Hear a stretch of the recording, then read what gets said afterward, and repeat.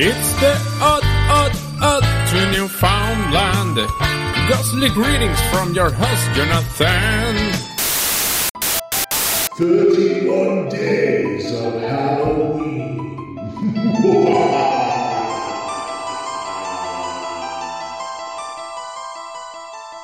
It only makes sense that the things we love the most would come back to haunt us, right?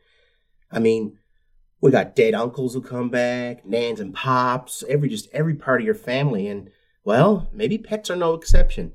I'm really hoping my dead hamster Ruby, who I had all the way back in 1992, will come back to visit me, someday soon. If I hear a slight gnawing on the wall, I'll know it's my ghost hamster. But ghost pets are a real thing. People report them all the time.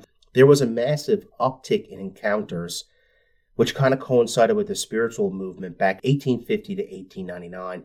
And it was pretty wild. It went on really for almost 100 years. People were seeing just ghosts of all sorts. And it wasn't just human specters. It was also the ghosts of animals.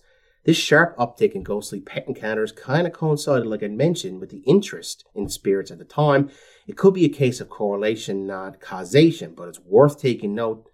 The Fox sisters, arguably the founding women of the spiritual movement, became famous with their knocking poltergeist in 1848, sparking an international frenzy for all things ghostly.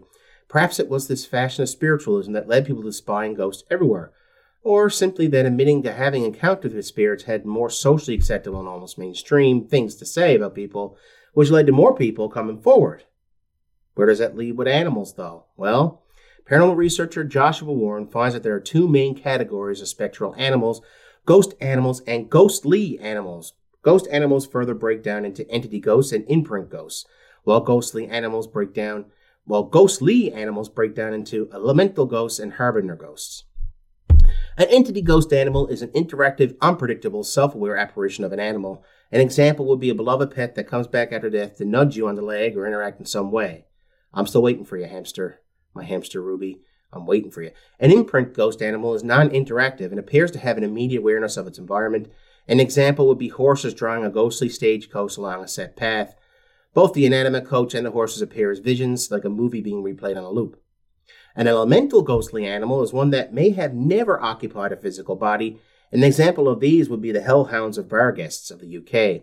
They are perceived as demonic, ominous creatures with some netherworld. Often elementals resemble regular animals in the physical realm, but look a little different.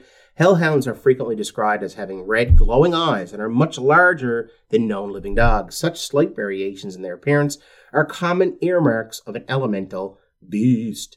Harbinger ghostly animals, or the next one, are physically animals, okay, in our real world, but they carry with them spiritual energy. Such creatures might have been specifically charged with paranormal energy, such as a witch's familiar, a minion or messenger of a magician's spell. These animals have special powers and can foretell the future. These messengers are often seen as harbingers of death. According to folklorist Theo Brown, harbinger animals are thought to be especially sympathetic to the fate of kings. In the 18th century, lions were kept at the Tower of London, the principal male being named after the reigning monarch.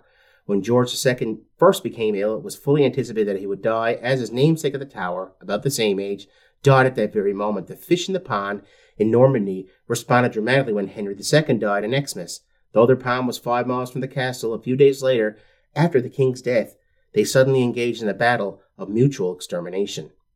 Among many of the special abilities attributed to these living animals is the ability to see ghosts. However, many special abilities that people have seen their pets might be due to the unique communication that develops between animals and their humans.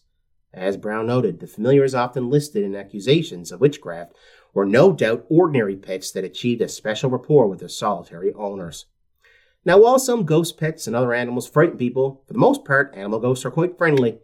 They're also very cheap to keep. I mean, you haven't got to feed them, you haven't got to bathe them, you haven't got to get them groomed, you haven't got to train them. I mean, they're not going to pee on the floor, and they're certainly not going to eat all kinds of food and barf or anything like that. I mean, really, a ghost animal would probably be the perfect pet. I looked through the descriptions of these ghost mirrors, how they view in our own lives, so to speak. Sometimes animals can be scary, but mostly our associations are fond feelings of love, and memories of loyalty. Of the historical animal ghosts that have been surveyed, the ghosts of dogs are the most common. And of ghost dogs, the most common is the Mastiff. This might be because the Mastiff was a popular guard dog for country estates in the 19th century, so it would be the most common dog one might think of to be on the country roads where ghost dogs are most often sighted.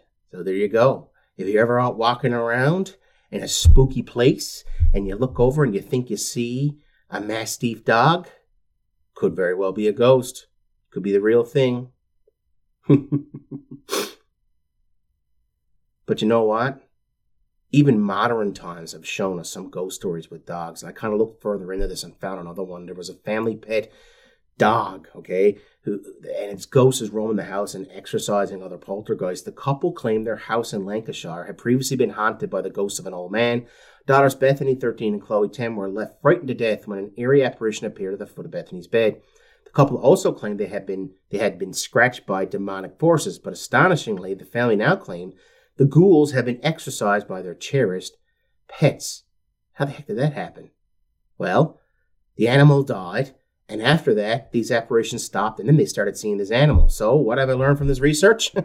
Encounters with the supernatural appear to reflect the communities that house these sexual animals and the individuals who encounter them. So, who's to say I might not ever get to see my little hamster again? Anyhow, guys, I hope you're, really, really, really taking care of your animals. Make sure they don't become pets, on the other side anytime soon. Anyway, I'm going to call you guys. Here, listeners. Here, listeners. Make sure you come back tomorrow for more 31 Days of Halloween. Take care.